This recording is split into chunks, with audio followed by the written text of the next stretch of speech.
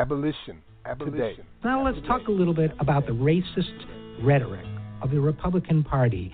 No, and by the way, sure, the Democratic Party has a history of racism too. That's how they kept power in the Jim Crow South for so long. But the Democrats, starting in the 1960s, went on a deliberate campaign of racial signaling to white people, that they were the party of white people.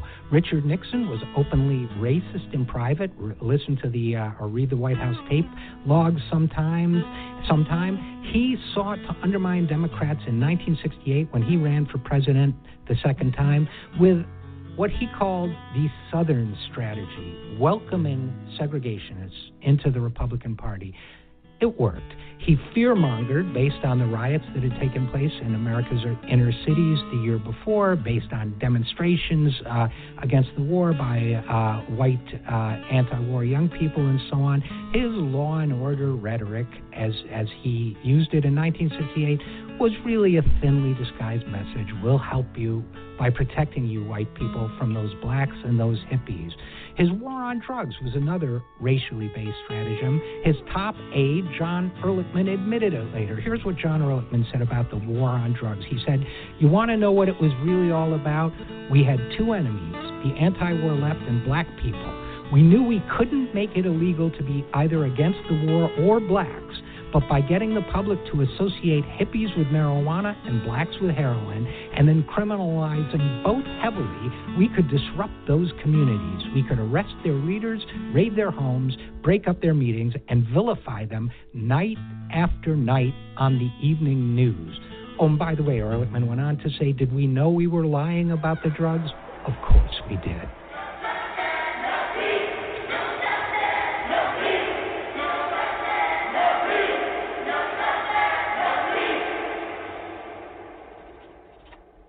Protesters and mourners gathered in large numbers all across the United States, demanding justice after the death of George Floyd. From coast to coast, really, we are seeing some of the largest demonstrations we've seen yet against racial injustice and police brutality. Dear Mr. President, come take a walk with me.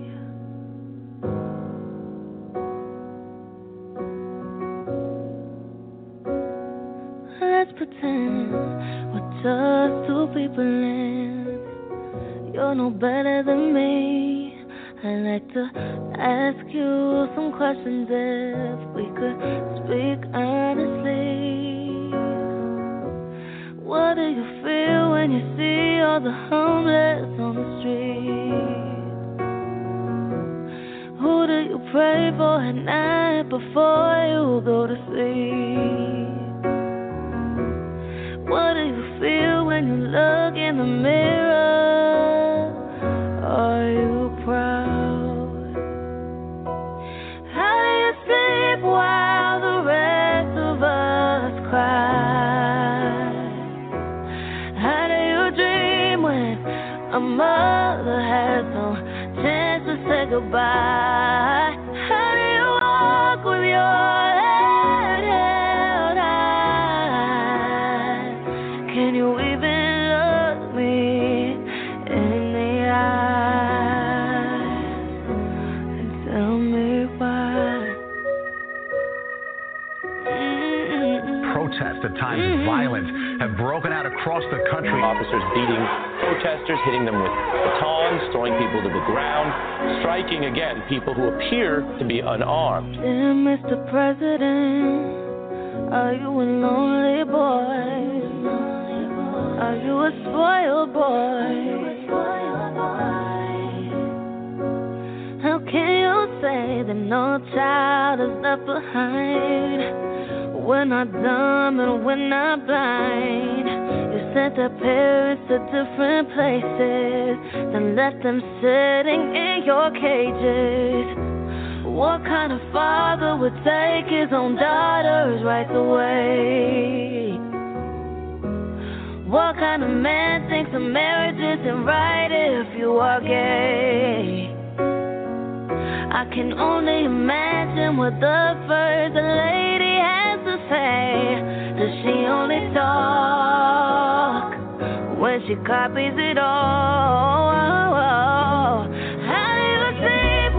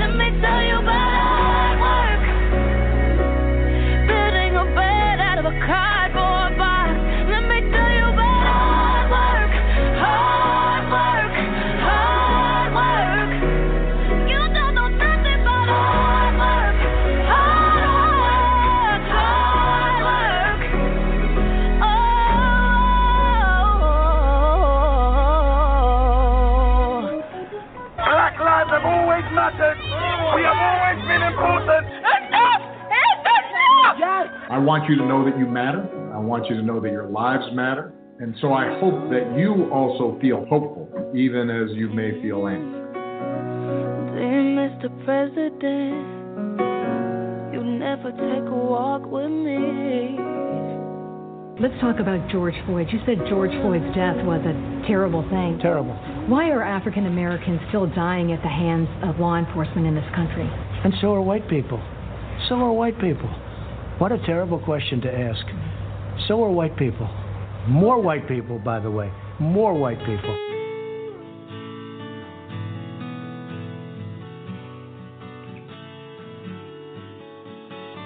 Abolition. Today.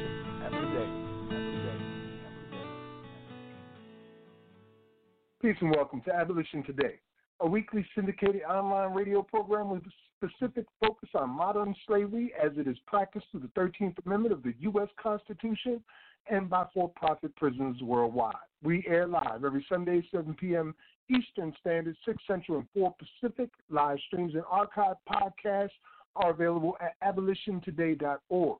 You just heard a clip from the 0 Hour with R.J. Esco from Nixon to Trump, followed by Kiana Lide, Dear Mr. President. My name is Max Parthas, and I'm joined by my co-host, Yusuf Hassan. Peace, Yusuf. Hey, peace, Max. Peace and blessings be upon you, upon our entire listening audience in the United States and around the world. Word. Last week we covered multiple issues, all of them dangling from false narratives.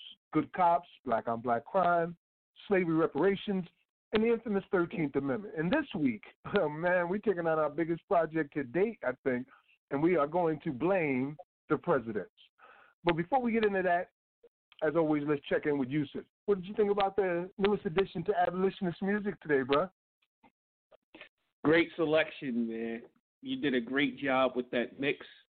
You know, I've never heard of the young lady, Kiana Lide, or however you pronounce her name, but that was a very inspiring track. Very nice track and mixed in perfectly. You know, right. And of course, you know how to rile up the anger with the way you ended that track. So we're gonna hear that quote a couple times tonight. Thanks, brother. Yeah, we're gonna hear that fired me up times. already with that one. You know, when I first started producing the song, kind of brought me to tears. Just, you know, understanding can bring sorrow, and I often feel that. You know what I mean? And I thought it would be a great way to introduce the program and what we're here to talk about. We have already expressed through our social media pages that there's no way we're going to be able to cover every detail that's going on with this fraternity called Presidents and their connections directly to modern-day slavery and human trafficking. But we're going to try to give understanding, to show connection, to show intent, and things like that, motivation, and the power and ideology present to do what they are doing. So we're gonna do our best today. Yusuf, there was a couple things that happened this week for me that I'd like to speak on before we start our actual in-depth studies here. And one is my sister, Lori Ann, is in critical condition. I've been up for like 3-4 days down the road. We don't know if she's going to make it or not. She's hanging out by a thread. So if you're listening, just throw out a prayer or some good wishes for my sister, Lori, out in Northern California right now. We are praying that she survives and makes it through this. So, yeah, there's that. And then also I had a conversation yesterday with Ricky Kidd, man. Lori and I talked to him, Tribal Reign. For those that don't know, Ricky Kidd is a man who was incarcerated for 23 years for a crime that he did not commit. He just got out about a year ago in Missouri, and I don't think he got anything for it because Missouri's laws doesn't allow for people who have been unjustly incarcerated to be compensated. So that didn't happen with him. And he's also a PD author. So Prismatic Dreams has published his book already. And we did that while he was behind bars. One of those people that believed in him from the beginning, you know what I mean? So anyway, he's doing a tour next month. And he's coming to South Carolina specifically to see us for the first time. And brother was like, you know, Max, this is strange, man. I got a lot of catching up to do. But this is the first time I ever talked to you where the phone wasn't attached to the wall. And, it's a little thing like that really impresses on you just what happened to this brother. You know what I mean? The world just passed by, and he lost 23 years of his life. So he's coming here next month, and then we'll do our very first interview in the Paul Cuffey Abolitionist Center with Ricky Kidd. Yeah, that's awesome, man, and I can't wait for that. I really can't wait for that. Yeah, I'm looking forward to it, man. So we got a lot on our plate today, brother. Anything that happened through the week for you that you might want to point out in the beginning? First, I just have to commend you on your resilience to this mission that we have, because, most people under those circumstances with a family member basically riding out on their deathbed, wouldn't be on the air at the moment, so I definitely have to, give you props for that, to show, your dedication just to what we're doing. And as far as myself, I had a normal week. Nothing really stuck out at me. A few, certain things that we're doing with Justice Through Code at Columbia University. A lot of big things are happening, but again, it's still building up for the big announcement that's going to be coming soon. So that's just been my week, and hey, for the sake of saving some time, I'm okay if we jump right into everything right now. Well, we're pretty much on time anyway, so it wouldn't be doing anything early. All right, with that being said, let's go ahead and get into what we have prepared today for our program, where we show the connections with presidents throughout U.S. history and slavery as we know it today. And it began, of course, with Lincoln. But I don't want you to hear from me, not all of it. I want those people who are involved to speak for themselves. So let's start it out with former President Obama explaining first what slavery is, and then explaining how Lincoln betrayed us all with his Emancipation Proclamation. So we're going to get in it there, and then I'll come back with more after that. We begin with Lincoln. Okay. Abolition today. Whenever Pharaoh wanted to prolong the period of slavery in Egypt, he had a favorite formula for doing it. What was that? He kept the slaves fighting among themselves. Soon there will only be the conquered and the conqueror. Step into the spotlight. You are a good man. Step into the spotlight. With a good heart. And it's hard for a good man to be a king. Well, good afternoon, everybody. And President Clinton, thank you for your very kind introduction, although I have to admit I really did like the speech a few weeks ago a little bit better. Afterwards, somebody tweeted that somebody needs to make him Secretary of Explaining Things.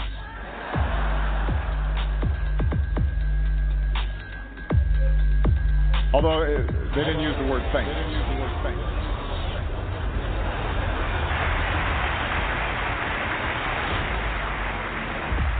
And today I want to discuss an issue that ought to concern every person, because it is a debasement of our common humanity. It ought to concern every community, because it tears at our social fabric. It ought to concern every business, because it distorts markets. It ought to concern every nation, because it endangers public health and fuels violence and organized crime. I'm talking about the injustice, the outrage of human trafficking, which must be called by its true name, modern slavery.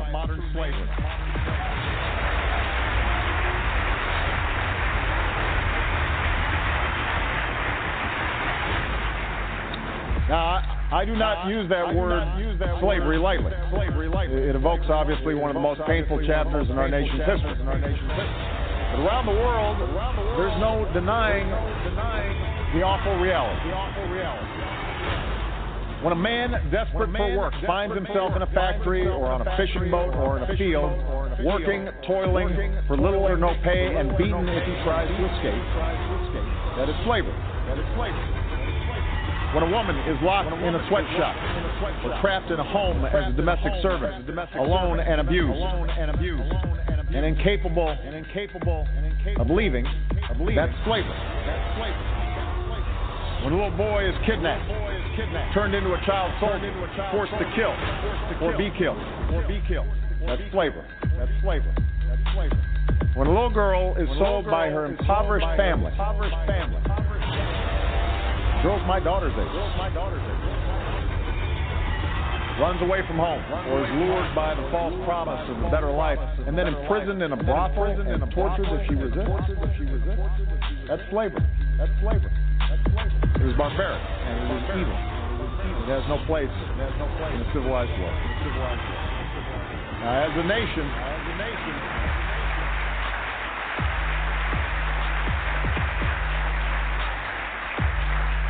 nation, we've long rejected such cruelty. Just a few days ago, we marked the 150th anniversary of a document that I have hanging in the Oval Office, the Emancipation Proclamation. And I've got the Emancipation Proclamation hanging up in my office. And if you read through it, it turns out that most of the document is those states and areas where the emancipation doesn't apply because those folks are allied with the Union, so they can keep their slaves. Think about that. That's the Emancipation Proclamation, right? So here you've got a wartime president who's making a compromise around probably the greatest moral issue that the country ever faced, because he understood that right now my job is to win the war and to maintain the Union. Well, can you imagine how sort of the Huffington Post would have reported on that? Right? I mean, it would have been blistering, right? I mean, think about it. Lincoln sells out slaves, right? There'd be protests, and we're going to run a third-party guy.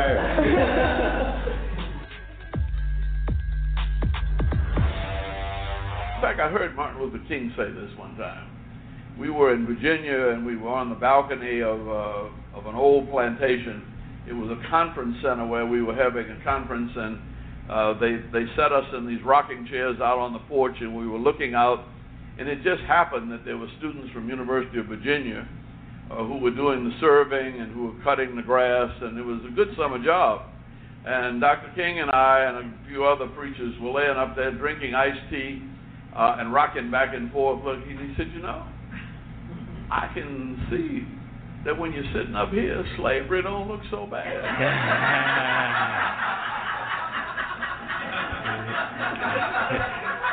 Abolition. Today. All right. Before I give you the information on the intro and get into what I have to say, Yusuf, it appears that we cannot, our listeners cannot hear anything on the program from the Blog Talk page. I've checked it out, and it looks like that we're being recorded, as we are every week, and time is elapsing, but when you click play, nothing happens. It doesn't move. So, yeah, I'm having that same issue, too. Right. So not with me on our page, but on my, my own personal Abolition Today access. Yeah, it's not playing for some reason. It's not playing for some reason. That's very strange, but considering the topic, anything is possible. You know what I mean? Right. So let's assume that it's being recorded and hope that we're right and that we are not about to waste an hour and a half of our time. If not, this would be really damn good practice for when we do it for real. So here you go. The comment that you heard during that clip was by Martin Luther King Jr. in 1966, followed by Obama's comments on slavery from 2012, Clinton Global Initiative annual meeting, and the 2013 conversation with students at Brown University. Final comments were by Andrew Young. The music was from the Panther film, which I jacked, chopped, and screwed. It's real simple to understand And you won't find reasoning like this in your history books. For now, all you need is eyes to see and ears to hear. From here on in, critical thinking is required. How legalized slavery exists in America, part 1 of 4, Lincoln's betrayal. Lincoln was a professed white supremacist who intentionally betrayed everyone with the 13th Amendment exception clause, which allowed prisoners to be slaves. As a lawyer looking for a loophole in a bad situation, facing growing unrest due to human rights violations and fearing slave rebellion, he used an example set by Alabama and Ohio, both of which had a convict leasing system in place as far back as 1840 and 1846.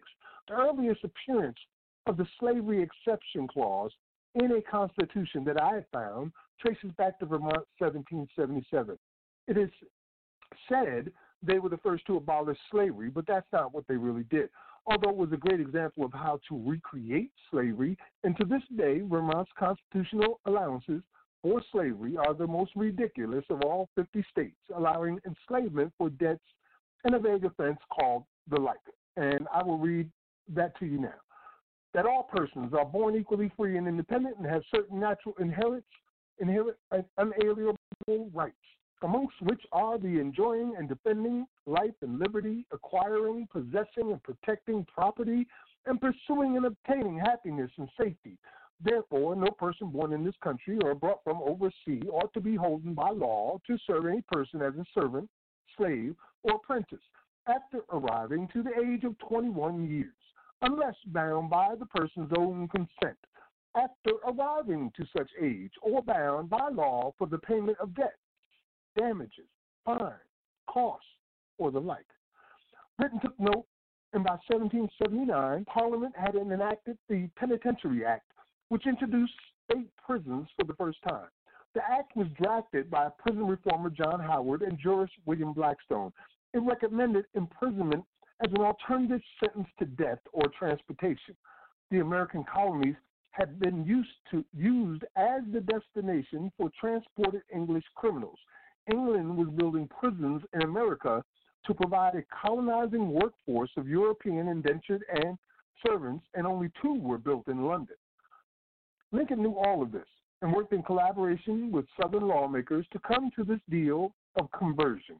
In his own words, he told the leaders of the South that they were the only differences about slavery lie in quality versus quantity.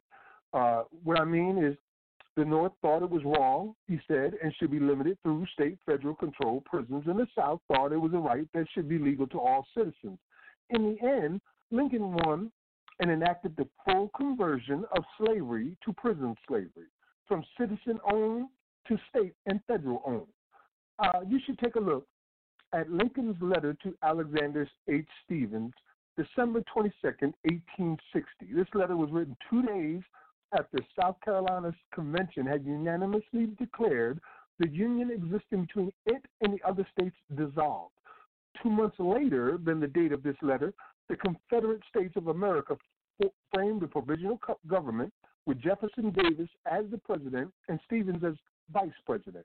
Stephens described the new government as, quote, unquote, founded on the great truth that the Negro is not equal to the white man, that slavery, subordination to the superior race, his natural and normal condition. Until we exposed them, right here in South Carolina where I live, the DOC proudly bragged on their website about a history tracing back to their very first state prison in 1866, exactly 1 year after the emancipation. Chain gangs were part of the prison slave labor practice, and in particular, a massive road development project during the 1890s. Anytime more laborers were needed, business leaders would contact the local politicians or magistrates who would use policing and courts in concert with existing black code laws to gather men, women, and children at their leisure. Black communities after 1865 were turned into human shopping malls.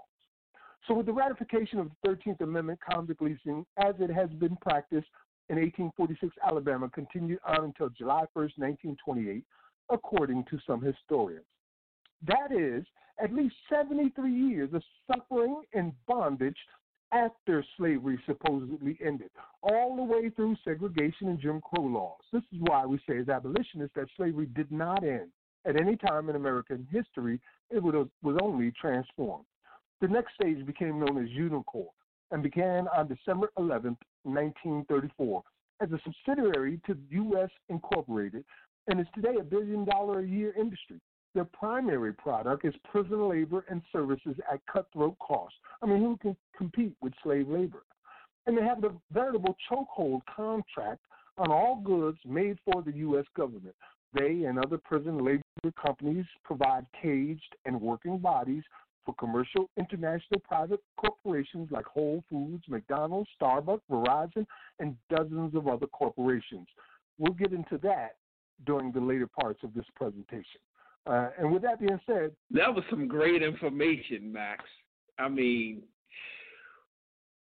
you know, as I'm listening to you, I'm upset about what's going on with the broadcast, and I'm hoping it's not for nil. I'm hoping it at least is recording the program, because what you just laid down was some heavy stuff, man. And, yeah, man, it was just, like, it's one of those where I'm like, man, you got to send me your notes, man, because you laid down a lot of stuff.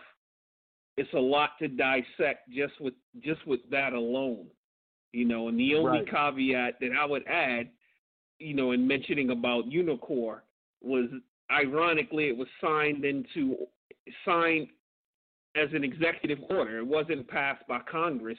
It was an executive order signed by President Franklin Roosevelt, you know. And normally what happens with executive orders, you know, when the next president comes in, it's sort of like you start over, you know. But this is one, you know, not the only one, but it's one that carried over through every president up until this day. You know, from 1934 up until now, it still exists. You know, so when we talk about blaming the presidents, here's another instance of something where a president had an opportunity to come in and put an end to something, and they didn't do it. They allowed it to carry on. So that's the only addition. Like I said, you said so much within that few minutes. You know, you said so much. So that's what I have to say to that. All right, brother. I guess with that being said, we are going to move on to the next segment, which will be provided by yourself. And I think, from what I understand, you're going to tap into Nixon and Reagan. There's a clip that we have about Nixon and Reagan's racism, where they're talking to each other. Nixon is the president at the time, and Reagan is the governor at the time. And he calls up Nixon, and they have a pretty racist conversation. I don't know if you want to play that before you start, during, or after. You know what? I'd rather play it after, only because it's sort of like a summation to show how they're on the same page, although in portions of what I'm getting ready to, you know, map out, it's going to seem like that they were opponents in certain instances. But the show, when it came down to it in the end, they were buddy-buddy in this fraternity. With that being said, I'm going to go ahead and let you start. And while you're doing that, I'm going to see if I can find out what the problem is with our broadcast. So we're being recorded. So here you go, Nixon and Reagan. Okay. Well, Max, as you already know, I'm a huge fan of Gil Scott-Heron. And one thing he does in many of his songs is to give a prelude that says something like, well, the first thing I want to say is whatever it is, and that'll be, you know, the theme of the words to follow within the song or the poem that he's doing. So to tap into Gil's style, the first thing I want to say is law and order. And I don't mean the 1953 film starring Ronald the Ray Gun, as Gil would refer to him in his song B-Movie. So when we talk about law and order, that's a phrase that was first used. In fact, it was the title of the 1919 speech given by Calvin Coolidge while he was the governor of Massachusetts. And this was in response to a police strike going on up in Boston. He called in the National Guard to quell a weekend of lawlessness when the department attempted to unionize. The Boston papers characterized the cops as Bolsheviks who set out to destroy civil society. there are strident voices urging resistance to law in the name of freedom. Coolidge said, they're not seeking freedom for themselves, they have it. They are seeking to enslave others. Their works are evil. They know it. They must be resisted. And, that phrase, law and order, kind of had no other significance until the 1964 Republican National Convention, where Barry Goldwater was the running against Lyndon Johnson. And he rebirthed law and order in his acceptance speech at the National Convention. And he said that it was just one of many of the government's inherent responsibilities. But we know Goldwater lost to Johnson in 1964, but the law and order, and I'm going to call it the Hegelian dialectical seed, was planted at that time. And the reason I say that is because when we look at what happened during Johnson's administration, so Johnson, in 1964, he signed the Civil Rights Act. Great thing, right? This act signed into law by President Johnson on July 2nd, 1964, prohibited discrimination in public places, provided for the integration of schools and other public facilities, and made employment discrimination illegal.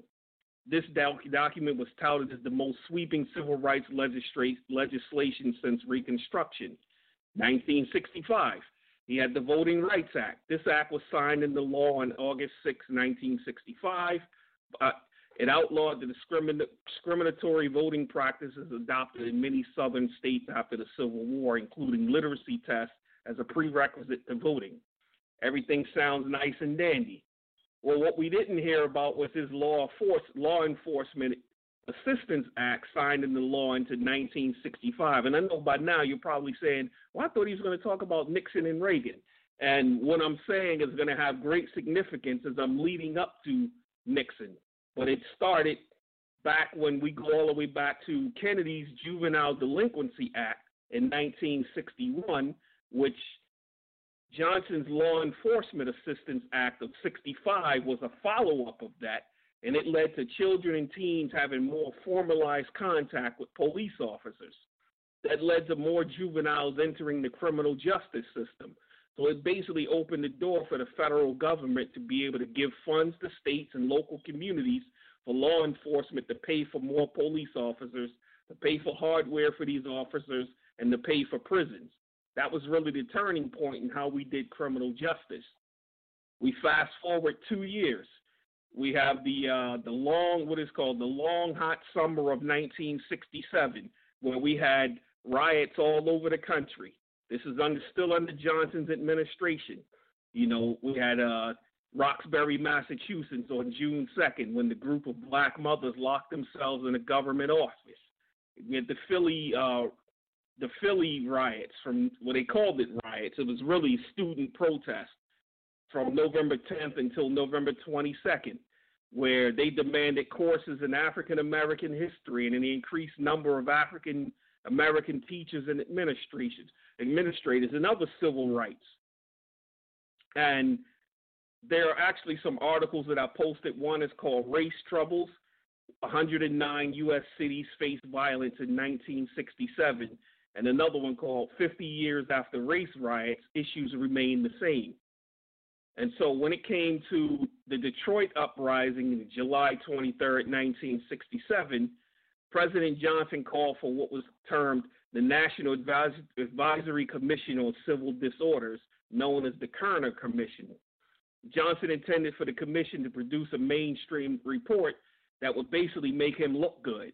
That's what he really intended to do, but the commission didn't follow the White House script, and they determined that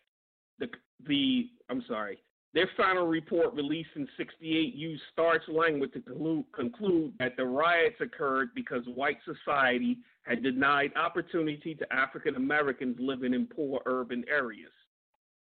And the report laid out a plan as to what should happen. Look, make massive investments in schools, housing, job creations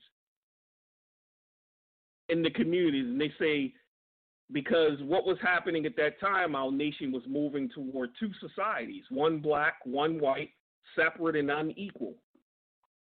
And then we saw behind that another round of riots in over 100 cities from April 4th to May 28th of 1968 after the assassination of Martin Luther King.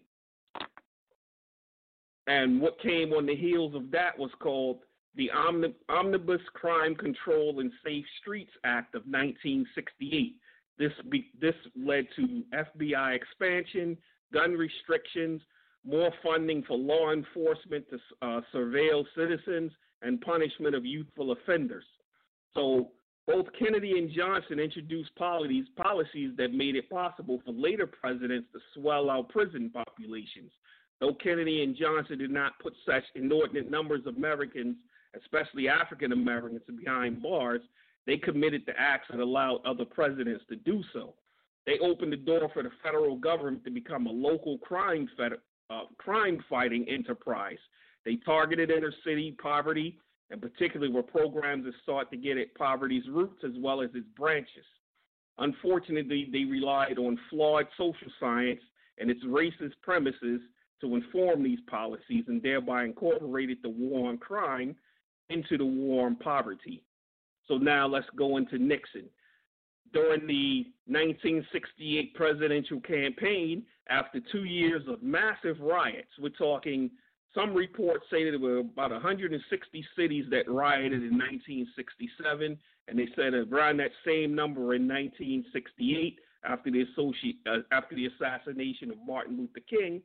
So quite naturally, Nixon comes along and he's saying, you know what? Law and order. And he said, laws are not manufactured, they're not imposed. They are rules of action existing from everlasting to everlasting. He who resists them resists himself. Excuse me. He commits suicide. To obey is life, to disobey is death. So here's Nixon's law and order strategy. We had the mandatory minimum sentences for drug offenses, 3 strike laws for repeat drug offenders, legalized stop and frisk.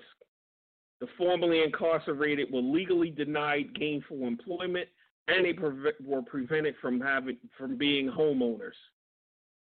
If we look at July 14th, 1969, in a special message to Congress, President Nixon identified drug abuse as a serious national threat, citing a dramatic jump in drug-related juvenile arrest and street crime between 1960 and 1967.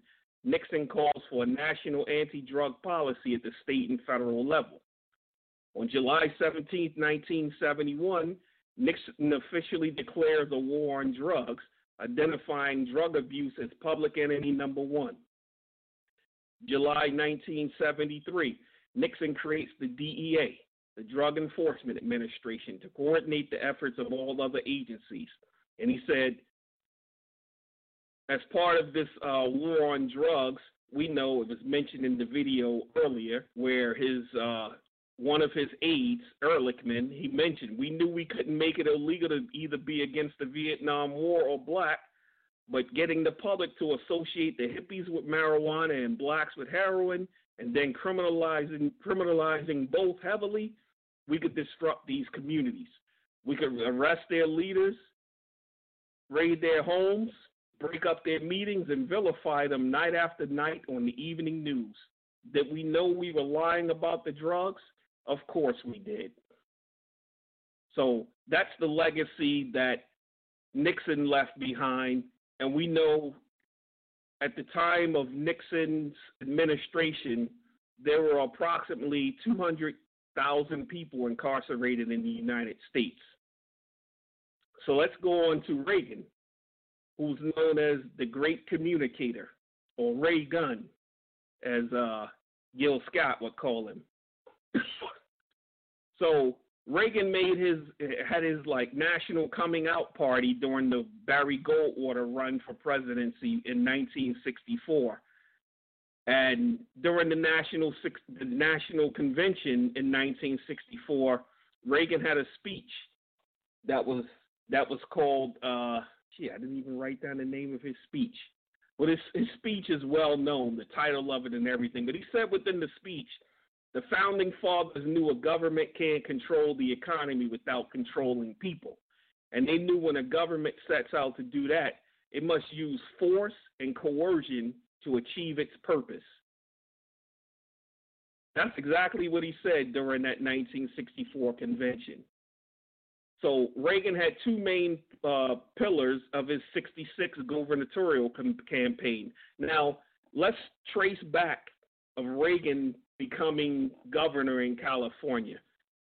During those same riots that we spoke about prior to Reagan taking office, we know in 1965 there's the infamous Watts riots that went on. And under Governor Pat Brown, many felt as though he didn't take order early enough. So Reagan ran on the law and order campaign during his 66 campaign to become governor of California. And one of the things he said was, first, to send the welfare bums back to work, and second, to clean up the mess at Berkeley. So he's talking, this is coded language that he's using. When he says to send the welfare bums back to work, that's talking about blacks. And when he says to clean up the mess at Berkeley, he's talking about the anti-war demonstrators, college students that were anti-war demonstrators. One of the things that was very famous among Reagan was his war on welfare, and he touted this welfare queen. This was something that was attributed to basically the average black woman on welfare. They referred to them as welfare queens, when in reality the person that was the true welfare queen was a woman by the name of Linda Taylor, who was a mixed race woman who often told authorities she was white, Mexican, or Hawaiian. So backtracking a little bit, when we go back to the Watts riots, the McCone Commission was formed, just like the Kerner Commission. They came up with the same results.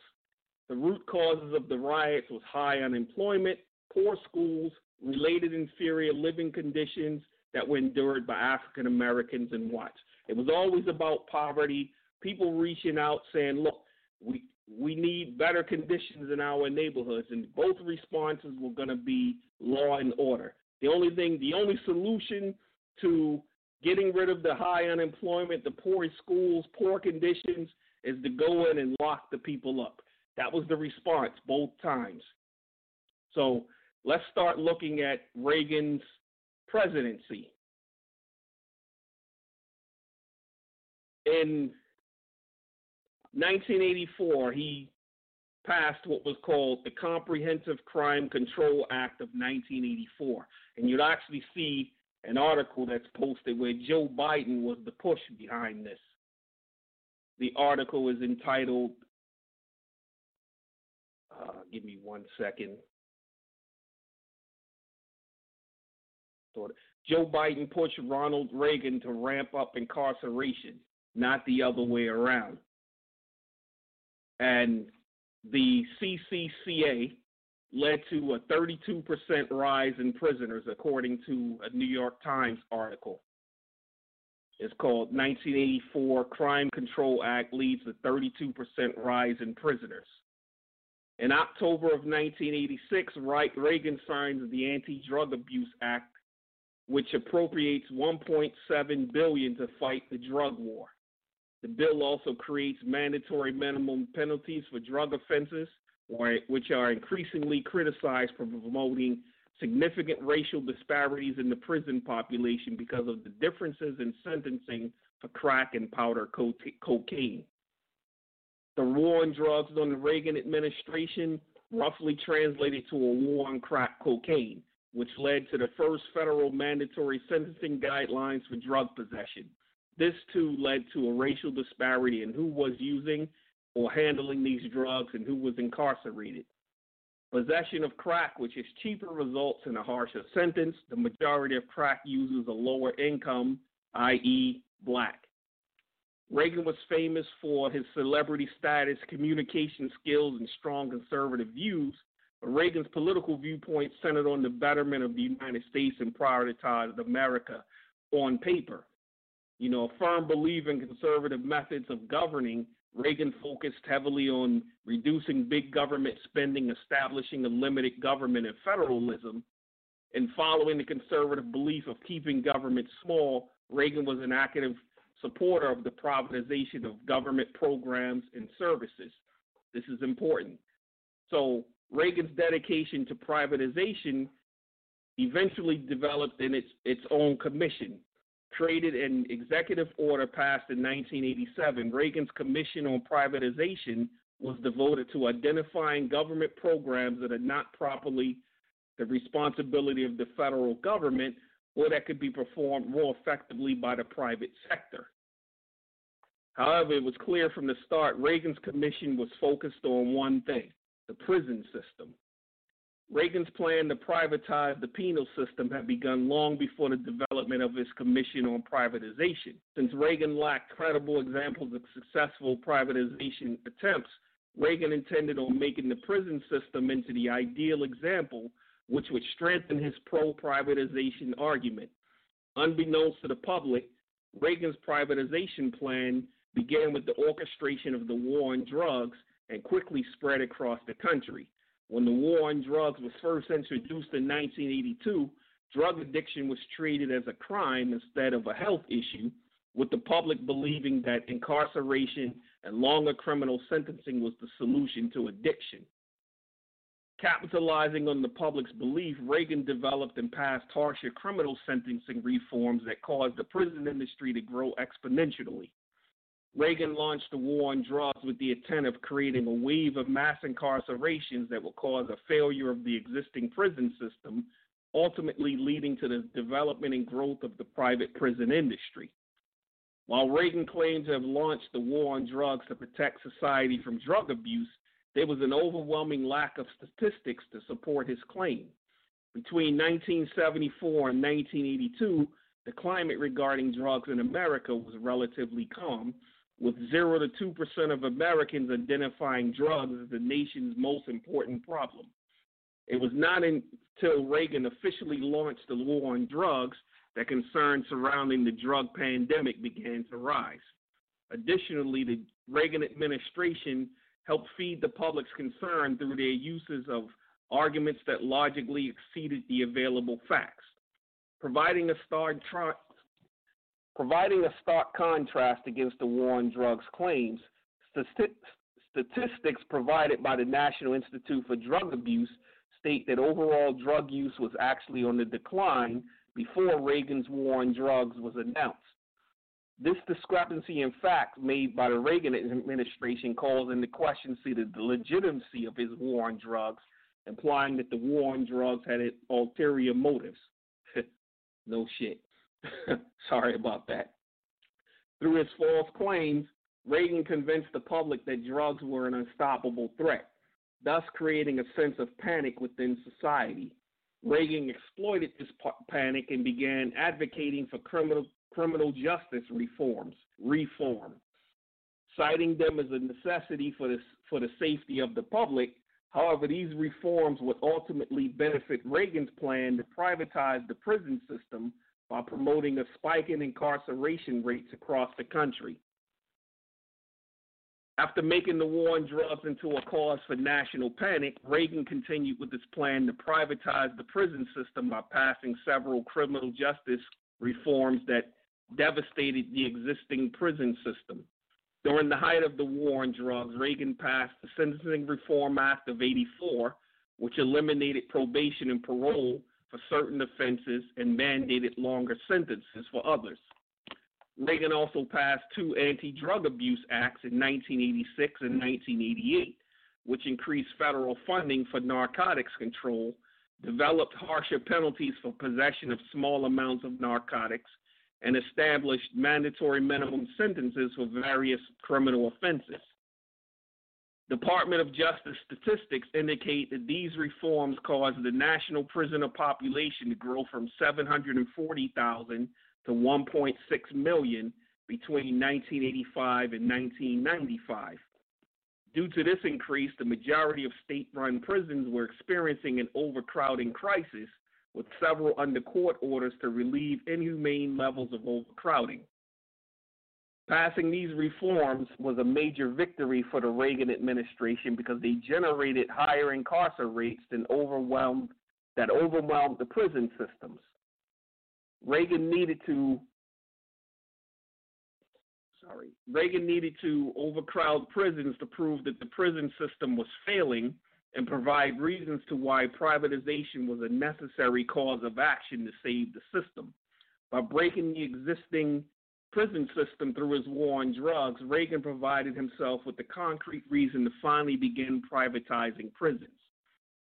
After the war on drugs fragmented the penal system, Reagan capitalized on the rising incarceration rates and financial constraints of many states in order to initiate the privatization of prisons.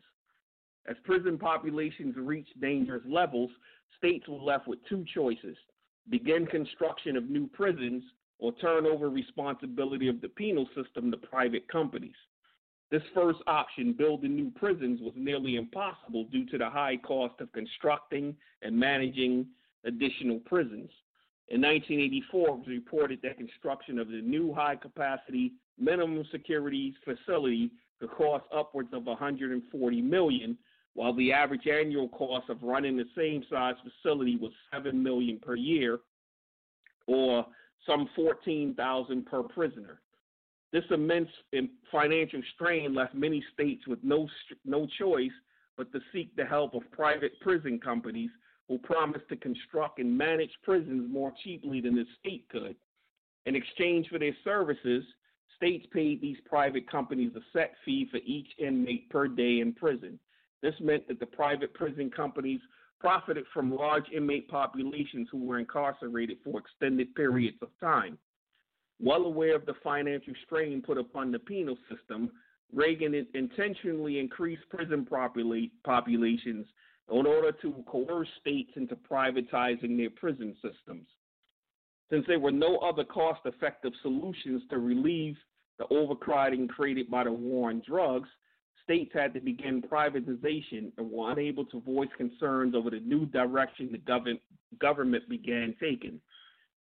This allowed Reagan to quickly institute a major aspect to his political agenda with no resistance from opposing sides. As Reagan began privatizing prisons, he looked to continue growth within the private prison industry.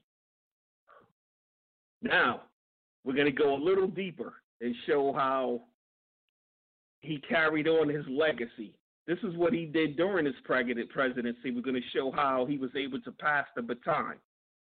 In order to guarantee the continuation of Reagan's government privatization plan, Reagan and other conservatives developed a mutually beneficial relationship with lobbyist groups. Hoping to develop laws that would continue the era of mass incarcerations created by his war on drugs, Reagan joined forces with the American Legislative Exchange Council, ALEC, a conservative lobbyist group that works with private corporations to develop model legislation and propose bills based on the needs of their client. So Reagan began this relationship with ALEC in 1981, which he assigned ALEC legislators to work on his task force on federalism. These ALEC legislators came up with a comprehensive plan entitled Reagan and the States that highlighted various methods of decentralizing government. From there, ALEC went on to develop a criminal justice task force that worked directly with the two largest private prison companies, Corrections Corporation of America and Wackenhut Corrections, which I'm sure Max is going to tell us a whole lot about later on in the program, to introduce laws that increase prison populations and company profits. Reagan developed a relationship with ALEC because the direct partnership between the private prison companies and legislators provided the prison companies with an unfair advantage that ensured the growth and continuation of their industry.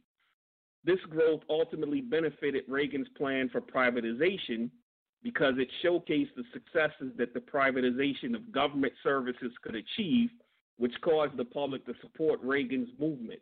By aligning himself with ALEC and providing private prison companies with an advantage in the legislative process, Reagan created a success story out of the private prison industry, which helped him garner support for its privatization movement. Coming up on my last two sections, I'm going to brisk through it, hopefully within 2 minutes.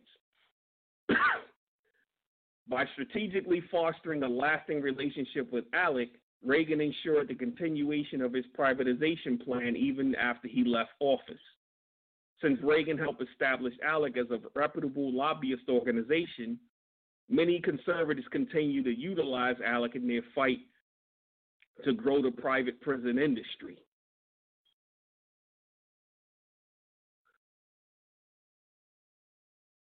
In 25 states, the Truth in Sentencing Act was enacted, guaranteed that inmates serve at least 85% of their recommended sentences before being released from prison or eligible for parole.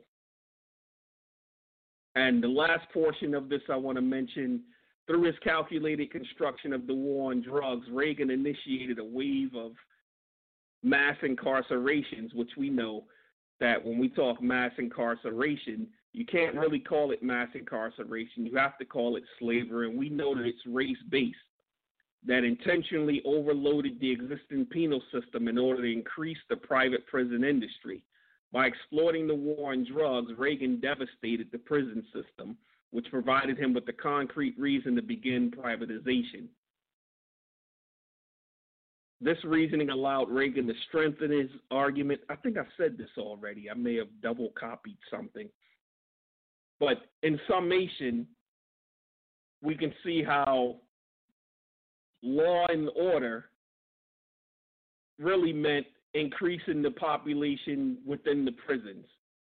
You know, I laid out dealing with going all the way back to Calvin Coolidge, but if we want to just say because he wasn't president at the time and he wasn't dealing directly, he was dealing with cops trying to unionize. But we can definitely say Kennedy, Johnson, Nixon, Reagan, and many others were all part of this legacy that tie into this fraternity of U.S. presidents, increasing the prison population, and ensuring Lincoln's legalized slavery continues throughout the country. So that's all I have for that, Max. I know I did a lot of talking for a long time, man. But I thank you for that, for hearing me out. This is a show about education, re-education, actually, because we already have been falsely educated. And you are lending a lot to that re-education. So we understand clearer the connections that are going on, particularly pointing out things like Alex and how they came to be, the first prisons that he brought in and how much it costs and where the money's going to. One of the things that we tend to forget in our idol worship, you know, with our money and things like that, is that many of these presidents were slave owners, you know, and things have not changed over time in the perspectives that they hold. Just like Trump today has this very same white supremacist ideology that Andrew Jackson had. Right. So you talked about Jules on there, man, talking about how he approached it as an unstoppable threat. And that's what they saw us then, right? As an unstoppable threat. Wow. And I'm thinking of all the people that I know that were drug users, and I see how sick that they were. They were sick. They weren't threatening anyone. They were sick. They needed help, and they got preyed upon. Well, this is reflected. And sadly, there's still people sitting in prison behind, you know, that CCCA, still sitting there. You know, thankfully, Russell Simmons got behind the move to get rid of the Rockefeller drug laws in New York. But yeah, man, it's a lot. It's a lot going on. In the same way, they don't care and they didn't want to help when they were the people who introduced the crack. And I'll get in on that in detail just shortly. But you could see the reflection after the Emancipation Proclamation, after the 13th Amendment was ratified, when they just cast black people out, saying, you know, you're free and you ain't welcome here, so go. And they paid the slave owners, but they didn't do nothing to help the people who were now destitute, lost, homeless, uneducated, and unprepared to just be cast out like that. But, even from then till now, presidents have shown that in their perspective, black lives do not matter. So speaking of those presidents that owned slaves, let's go into our music break. Today we're going to have some poetry, and it's going to come from Clint Smith, and it's called Why We Shouldn't Forget That U.S. Presidents Owned Slaves. When we come back, we're going to talk about the Clintons. Abolition today. We turn to poet Clint Smith, a doctoral student at Harvard University. He studies racial inequality in the U.S., and his first full-length collection of poems, Counting Dissent, was published in 2016. Letter to 5 of the presidents who owned slaves while they were in office. George Washington, when you won the Revolution, how many of your soldiers did you send from the battlefield to the cotton field? How many had to trade in their rifles for plows? Can you blame the slaves who ran away to fight for the British because at least the redcoats were honest about their oppression? Thomas Jefferson, when you told Sally Hemings that you would free her children if she remained your mistress, did you think there was honor in your ultimatum? Did you think we wouldn't be able to recognize the assault in your signature, just raping your slave, when you disguise it as bribery, make it less of a crime? When you wrote the Declaration of Independence, did you ever intend for black people to have freedom over their bodies? James Madison, when you wrote to Congress that black people should count as 3/5 of a person, how long did you have to look at your slaves to figure out the math? Was it easy to chop them up? Did you think they'd be happy being more than just half human? James Monroe, when you proposed sending slaves back to Africa, did black bodies feel like rented tools? When you branded them, did the scar on their chest include an expiration date? When you named the country Liberia, were you trying to be ironic? Does this really count as liberation? Andrew Jackson, was the Trail of Tears not enough for you? Was killing Cherokee, Choctaw, Creek, Seminoles not enough to quench your imperialism? How many brown bodies do you have to bulldoze before you can call it progress, Mr. Washington, Jefferson, Madison, Monroe, Jackson? When you put your hand on the Bible and swore to protect this country, let's be honest in who you were talking about. When the first Independence Day fireworks set the sky aflame, don't forget where we were watching from. So when you remember Jefferson's genius, don't forget the slaves who built the bookshelves in his library. When you remember Jackson's victories in war, don't forget what he was fighting to preserve. When you sing that this country was founded on freedom, don't forget the duet of shackles dragging against the ground my entire life. I have been taught how perfect this country was, but no one ever told me about the pages torn out of my textbooks, how black and brown bodies have been bludgeoned for 3 centuries and find no place in the curriculum. Oppression doesn't disappear just because you decided not to teach us that chapter. If you only hear one side of the story, at some point you have to question who the writer is. Abolition. Today. Welcome back to Abolition Today. That was Clint Smith, Letter to 5 Presidents Who Owned Slaves. So with that said, let's go ahead and get into the Clintons, man. There's so much that I got to say and want to say, and I know time is so limited. But the Clintons themselves is like 5 shows we could do, 5 programs just about the Clintons, especially with the information that has been uncovered.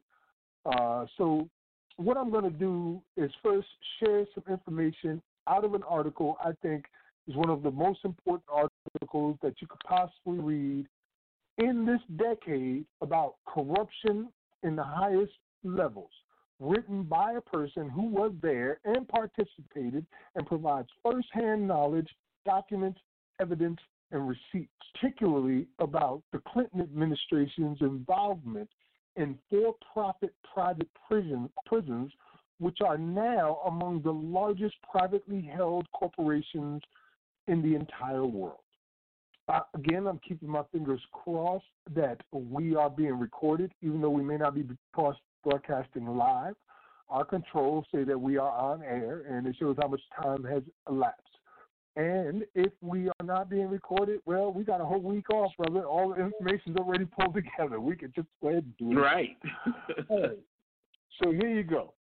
This comes from Dillon Reed and Company Incorporated and the Aristocracy of Stock Profits by Catherine Austin Fitz. I'm going to read just some of it, okay? The Clinton administration took the groundwork laid by Nixon, Reagan, and Bush and embraced and blossomed the expansion and promotion of federal support for police enforcement and the war on drugs with a passion that was hard to understand unless and until you realized that the American financial system was deeply dependent on attracting an estimated $500 billion to $1 trillion of annual money laundering. Globalizing corporations and deepening deficits and housing bubbles required attracting vast amounts of capital. Attracting capital also required making the world safe for the reinvestment of the profits of organized crime and the war machine. Without growing organized crime and military activities through government budgets and contracts, the economy would stop centralizing. The Clinton administration was to govern a doubling of the federal prison population.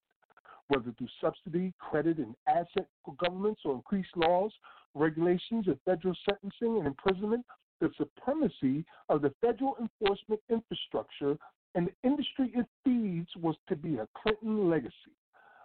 One of the first major initiatives by President Bill Clinton was the Omnibus Crime Bill, signed into law in September 1994.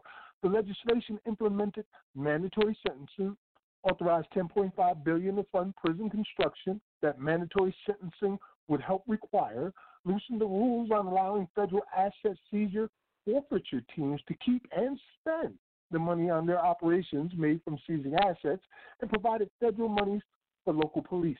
The legislation also provided a variety of pork for Clinton administration vogue constituency, Community Development Corporation, CDCs, and Community Development Financial Institutions, CDFIs. The CDCs and the CDFIs became instrumental during this period in putting a socially acceptable face on increasing central control of local finance and shutting off equity capital to small businesses. The potential impact on the private prison industry was significant.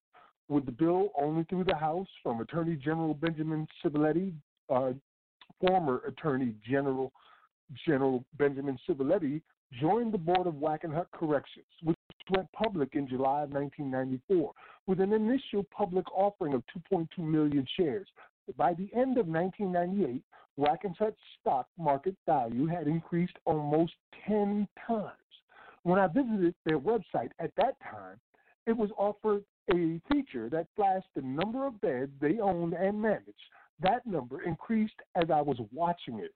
The prison industry was growing that. That's just one part of it, as I said, from a first-hand witness who was there and involved in the construction of many of these institutions. I'm going to read a couple of more parts of it, various parts of it, and then I'm going to play a clip. So let's go to the next part.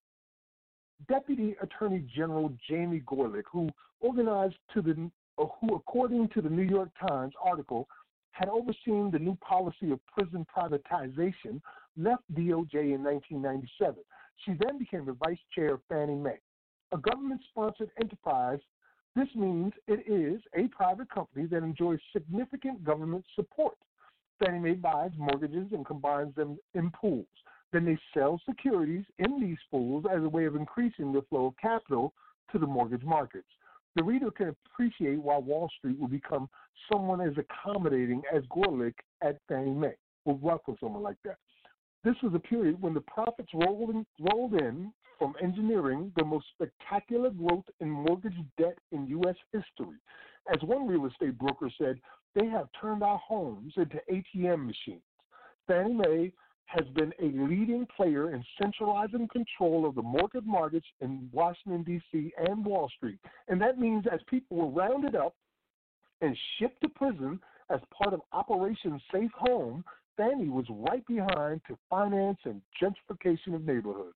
And that is before we ask questions about the extent to which the estimated annual financial flows of $500 billion to $1 trillion money laundering through the U.S. financial system, or money missing from the U.S. government, are reinvested into Fannie Mae securities. And in another part, they say it is important. Before closing this description of Cornell's extraordinarily good fortune with the Federal Bureau of Prisons and DOJ in the fall of 1995 and summer of 1996, to provide some additional context. During this period, America was in the middle of a presidential election. Bill Clinton and Al Gore were running for their second term. Dillon Reed was a traditional Republican firm with the largest billion investors in Cornell, giving generously to Republican Party as well as to the Dole-Kemp campaign, whose campaign manager, Scott Reed, had been Kemp's chief of staff at HUD and then executive director of the Republican Party. The corporate ancestry and relations of Cornell, Vetchel, Houston, their auditor, Arthur Henderson's Houston office, their attorney, Baker Botts, and their construction company, Halliburton, you know that name, Halliburton, KBR, are ties all deeply associated with the Bush family and the Republican camp. If you want to see a bipartisan system at work, follow the money. In the middle of a presidential election, a Democratic administration engineered significant equity value into the Republican firm's back pocket. If you step back and take the longer view, however, what you realize is that many of the players involved appear to have connections to Iran-Contra and money laundering networks. A surprising number of them went to Harvard and other universities whose endowments are significant players in the investment world. And as it turned out, while the U.S. prison population was soaring from 1 million to 2 million people and U.S. government and consumer debt was skyrocketing, Harvard endowment was also growing from $4 billion to $19 billion during the Clinton administration. Harvard and Harvard graduates seem to be in the thick of many things profitable. I'm only going to read a little bit more of this because I know time is short, so let me share a few more things with you, okay? Others were not so positive. And mind you, I'm skipping parts. These are just different sections I'm reading. So this other section says, others were not so positive, including special interests whose business had become managing the poor and who would be out of business if new tools and opportunities were to significantly decrease the number of people who were poor. Many of these were traditional, powerful Democratic constituencies, including private for-profit foundations, universities, and not-for-profit agencies that had built up significant infrastructure, servicing, and supporting programs to house, feed, and supervise poor people. If people were no longer poor, what was their purpose? When we made a presentation to a group of leading foundations in partnership with a Los Angeles entertainment company interested in using entertainment skills to make training fun, the head of low-income programs at Fannie Mae told me that it was the most depressing presentation he had ever seen. It implied that the poor did not need his help and that his life and work had no meaning. It appeared he did not want to end poverty. His personal meaning was derived from poverty continuing, if not growing. Real estate interests that were hoping to gentrify neighborhoods as a result of welfare reform were also not pleased. They would make more money turning over populations rather than helping the current population improve without moving. Their allies were enforcement teams like the HUD OIG that won funding and generated revenues from helping to get one group out so another group could be moved in. We were warned that the HUD Inspector General's office had a very negative response to the neighborhood networks model of community learning centers, with one of the enforcement team members referring to such efforts as computers for niggers. Computers for niggers. All right, I'm getting down to the end of this part, and then we're going to play our track, man.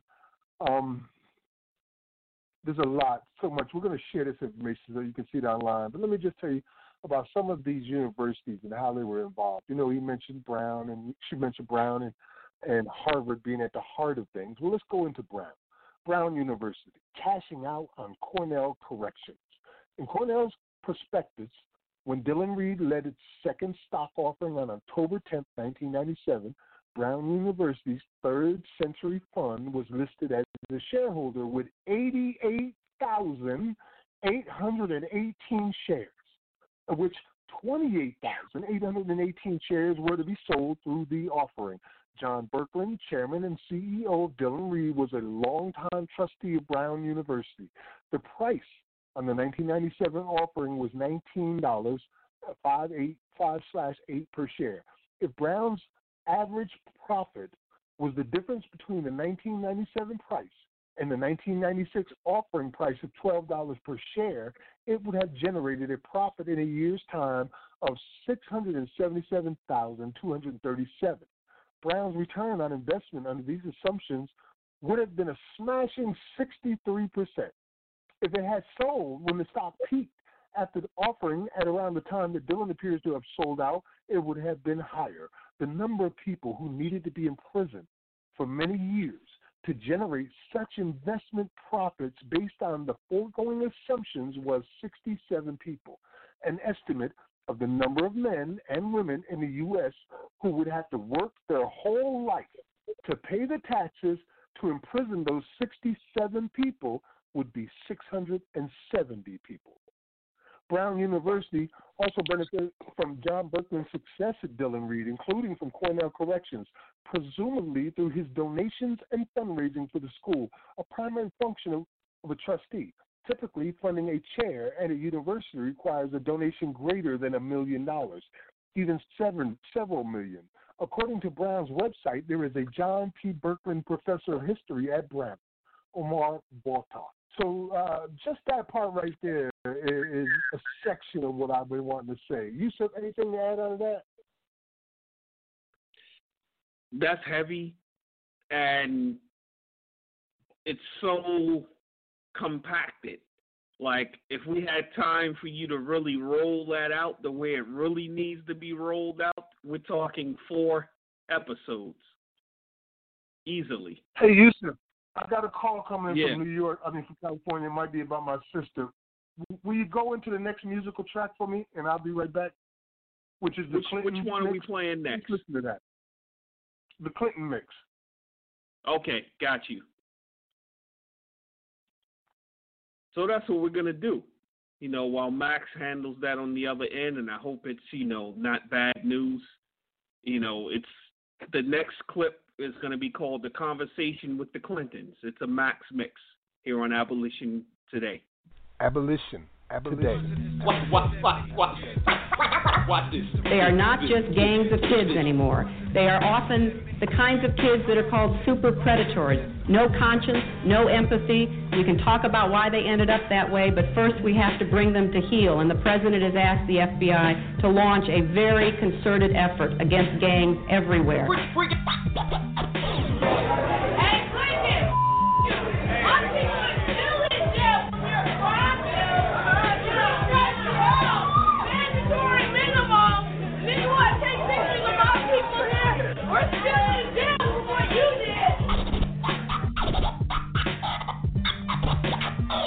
Last year she said, you can't call me or any black person anywhere in the world a racist. We don't have the power to do to white people what white people have done to us. And even if we did, we don't have that low-down, dirty nature. If there are any good white people, I haven't met them. Where are they? Right here in this room. That's where they are. I know she is a young person, but she has a big influence on a lot of people. And when people say that, if you took the words white and black and you reversed them, you might think David Duke was giving that speech. I think all of us have got to be sensitive to that. We can't get anywhere in this country pointing the finger at one another across racial lines. If we do that, we're dead, and they will beat us. I don't know how you would characterize the gang leaders who got 13-year-old kids hopped up on crack and sent them out onto the street to murder other African-American children. Maybe you thought they were good citizens. She didn't. She didn't. You are defending the people who kill the lives you say matter. Tell the truth. As respectfully as I can, but if you don't tell black people what we need to do, then we won't tell you all what you need to do. I'm not telling you. I'm just telling you to tell me. What I mean to say is that this is and has always been a white problem of violence. It's not. There's not much that we can do to stop the violence against us. Well, that is conversation. Okay, I understand. I understand what you're saying. Also respectfully. Yeah. Well, respectfully, if that is your position, then I will talk only to white people about how we are going to deal with a very real problem. That's not what I mean. Watch this. Hillary Clinton and the Clinton family occupy a unique space in the mass incarceration that we experience, that the black community in the United States is experiencing today, where the policies that they advanced are directly responsible for the largest increase in the prison population under any U.S. president. And so what we were looking for was something a little bit beyond the politics and the platform, and what emotion she felt, if any, around her being personally responsible and chained to this. Do you think she answered that question? No, that's not what we heard. What we heard was a conversation about policy and actually some suggestions for what the Black Lives Matter movement needs to be doing.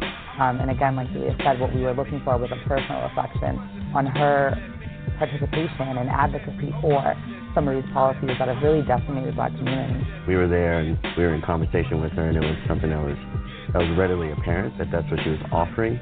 But what was also readily apparent about what she was not offering was the fact that the reason why the Black Lives Matter movement that she was trying to push the responsibility on to fix these problems, part of the reason why those problems exist is because of some of the decisions that she made personally.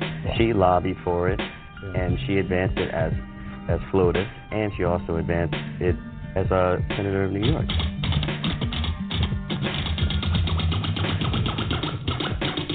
Do you regret your advocacy for the crime bill? Well, look, I supported the crime bill. My husband has apologized. He was the president who actually signed it. Senator Sanders voted for it. I'm sorry for the consequences that were unintended and that have had a very unfortunate impact on people's lives. I've seen the results of what has happened in families and in communities. That's why I chose to make my very first speech a year ago on this issue, Errol, because I want to focus the attention of our country and to make the changes we need to make. And I also want people, especially I want white people to recognize that there is systemic racism. It's also in employment, it's in housing, but it is in the criminal justice system as well.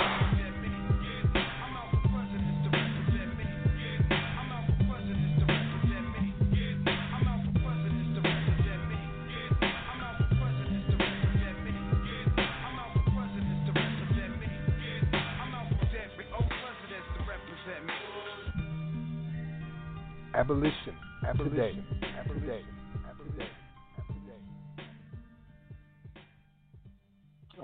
You just heard a Max Mix conversation with the Clintons over time, with black people talking with the Clintons. I have to tell you that was a call from my brother, and my sister has passed away.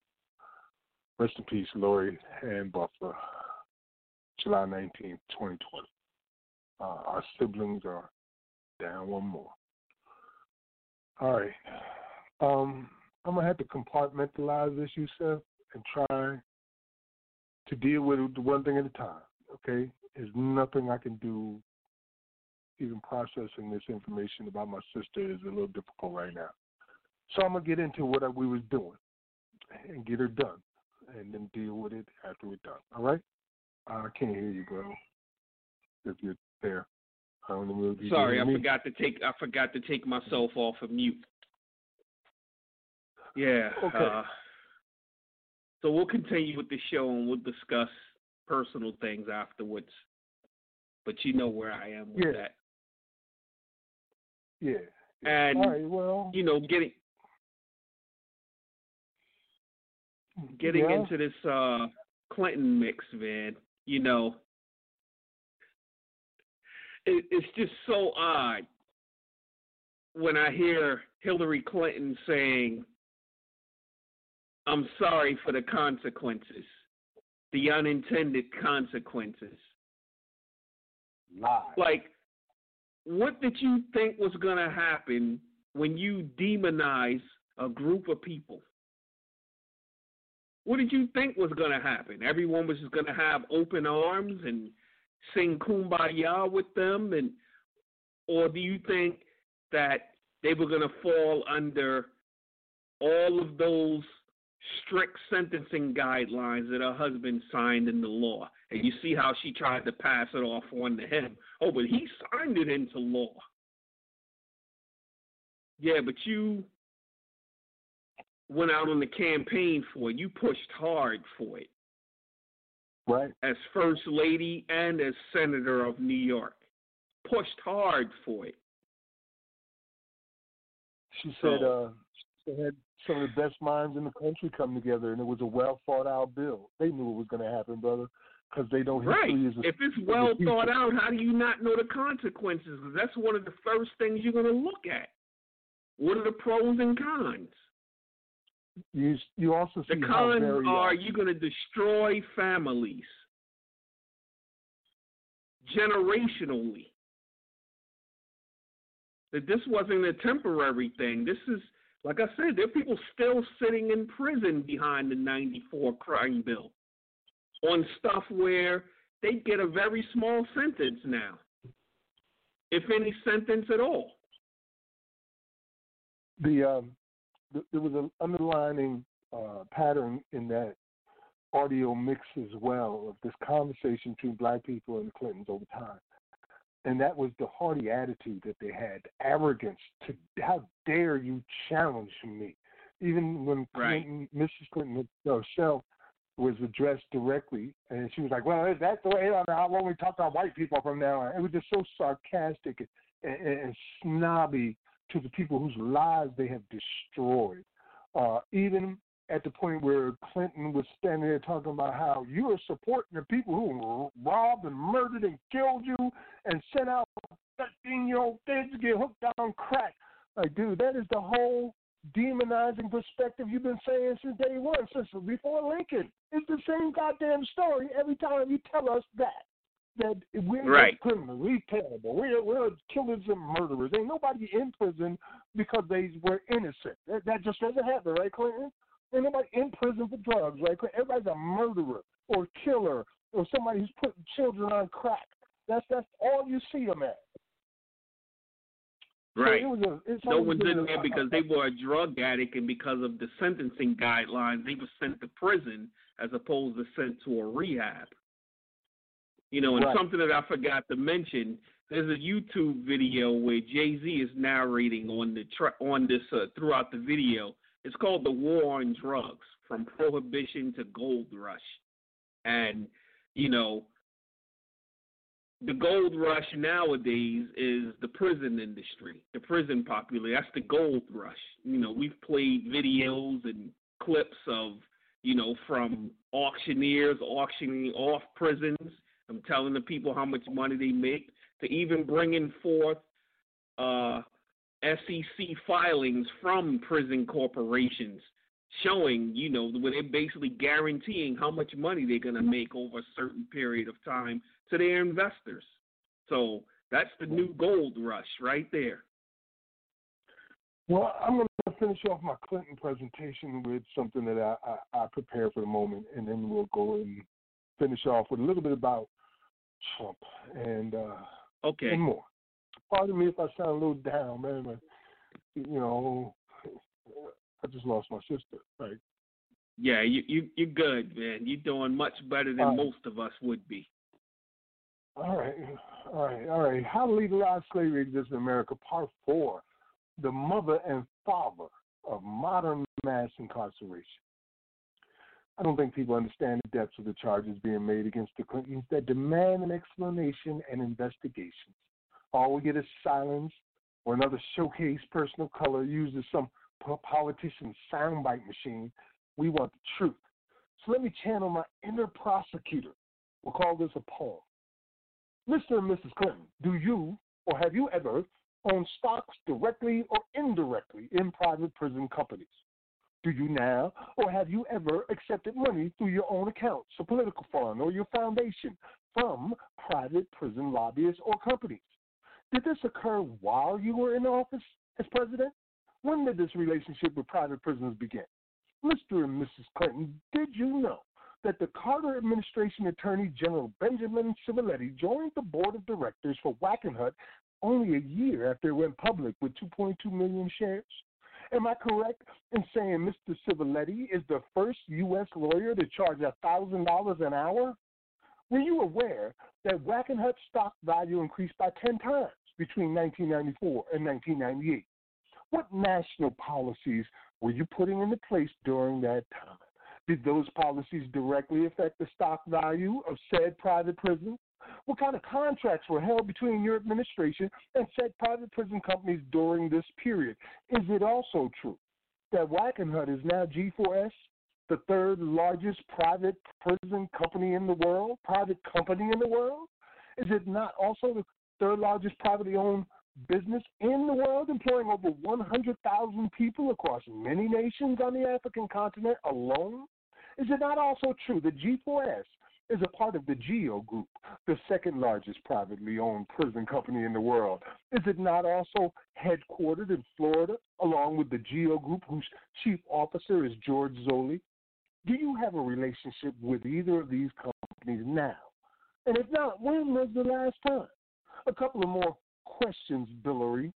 Are you also associated in any way, and have you received funds, whether personally through your foundation or as campaign donations, from the largest privately owned prison company in the world, CCA, now known as Core Civic?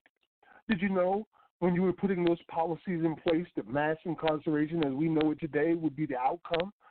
Who did your policies target, Mr. Clinton? You have admitted that you were wrong and will go down in history as the president who put more black and brown men, women, and children into cages than any other president before you. You, sir, ushered in the largest body of prisoners the world has ever seen. There was a time during the Obama election that you said to Senator Edward Kennedy a few years ago he would have been serving us coffee.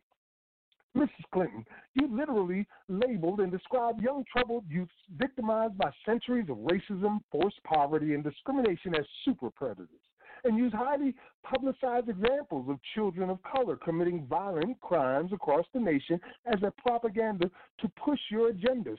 Today, we know that many of the examples were innocent young men, since exonerated, who were forced into false confessions and railroaded through corrupt courts. Central Park 5, anybody? I believe that you knew how this system would end up all along, who would gain and who would lose. With your private prison collaborators, you planned for it in detail using a well-thought-out bill, as you called it, and specifically targeted minority communities in a self-sustaining, generational, race-based prison-for-profit scheme in which you benefited from both personally and politically, while using the offices of the president and the Senate. As we now know that some of your top bundlers in the 2016 presidential campaign were prison lobbyists, it is evident that you still benefited from this long-standing relationship all the way up until 2016 for working to enrich yourself and in international corporations at the expense, freedom, and lives of American citizens. We charge genocide and demand abolition today. Until our people are truly free from this insanity, you cannot convince us that you believe at any moment that black lives matter, no matter how much hot sauce you got in your purse. May God have mercy on your soul for what you have already done. Max Partis, Yusuf.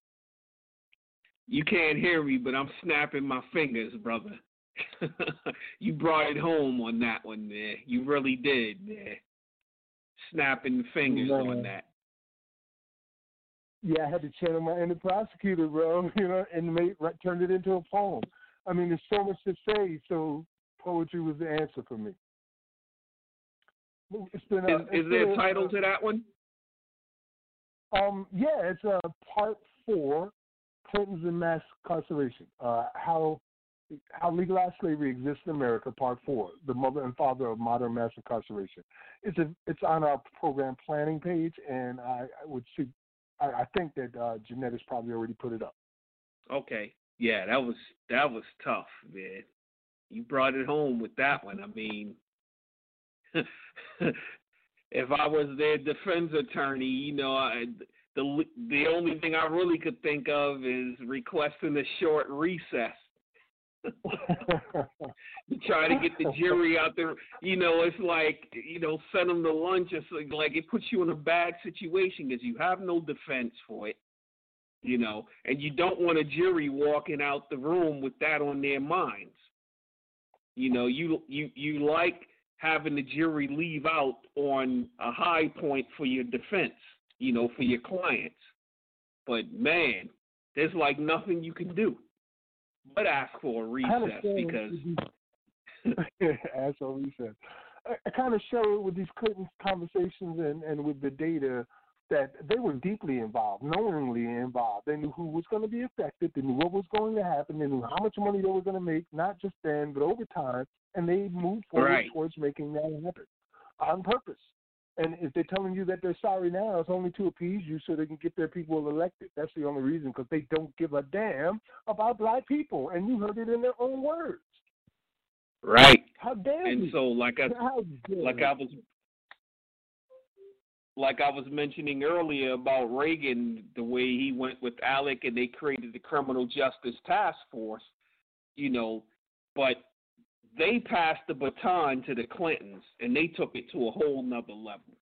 It went to a completely different level. I mean, it was already, going up there, where during the time of Reagan, the prison population was between 750,000 and 1.5 million.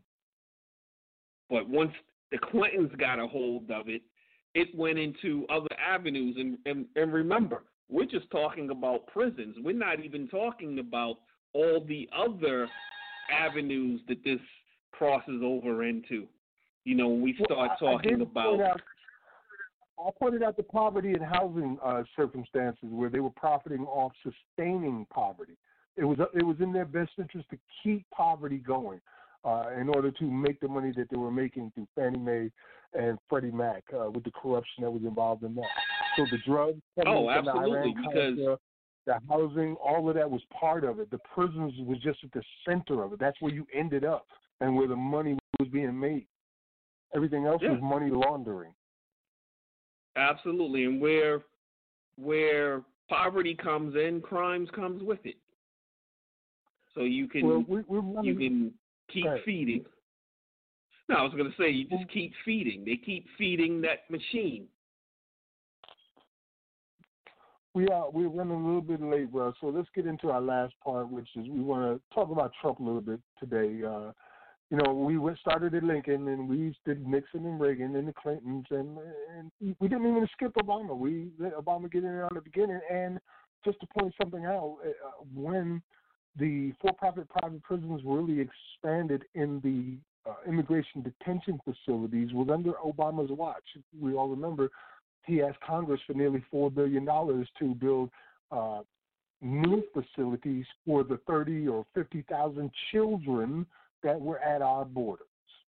So he expanded it by that particular aspect by quite a bit. And although he was the first president to visit a prison, he never had a bad word to say about the corporate prisons at all. Not one word.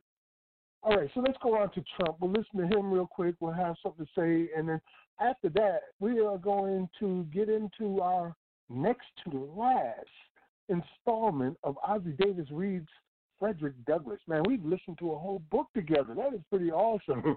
But here you go. The 5 Trumpisms. Abolition. Today. 5. But the scars and stains of racism are still deeply embedded in American society. And it's a shame and a disgrace that the President of the United States of America is a reflection. He's preaching the seed and sowing the seed of racism. And it's not right and it's not fair for our country. 4. Hi, Mr. President. Yami Shelthunder with PBS NewsHour. On the campaign trail, you called yourself a nationalist. Some people saw that as emboldening white nationalists. Now people are also saying that the president. It's such a racist There question. are some people that say that now the Republican Party is seen as supporting white nationalists because of your rhetoric. What do you make of that? I don't believe it. I don't know. Why do I have my highest poll numbers ever with African Americans? Why do I have among the highest poll numbers with African Americans? I mean, why do I have my highest poll numbers? That's such a racist question. Honestly, I mean, I know you have it written down and you're going to tell me. Let me tell you, it's a racist question. And Mr. President, I love it. You know what the word is? I love our country. I do. You have nationalists, you have globalists. I also love the world. And I don't mind helping the world, but we have to straighten out our country first. We have a lot of problems. Excuse me. But to say that, what you said, is so insulting to me. It's a very terrible thing that you said. I've said on occasion, even about myself, if I were starting off today, I would love to be a well-educated black because I really believe they do have an actual advantage today. It's very simple. This is a racial situation. It's not covered that way in the press. It's not even discussed in the press. They don't want to discuss it. They stay away from it. I don't agree with you. Whether people like it. That's what we're talking about is the race thing. And this is not just a shooting. Well, I don't think. I think it's a very strong, and in fact, Chicago is another situation. I mean, it's a very racial situation out there. And if you look at what's going on here and Chicago and other places, and the press really seldom talks about it. And you looked at it over here. As soon as you mentioned his black son, the audience went wild in applause. And that's a very sad situation, and it's very sad for the country. And people understand it. In my opinion, the press does not really discuss it. They talk about riots, but they don't say what's at the core of the riot. And frankly, it's a very big problem in this country, and it's a problem that is not discussed, or certainly not discussed in any great detail, and it has to be. Why are African Americans still dying at the hands of law enforcement in this country? And so are white people. So are white people. What a terrible question to ask. So are white people.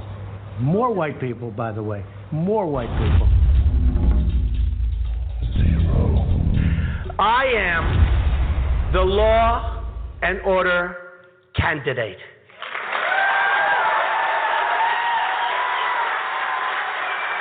Abolition.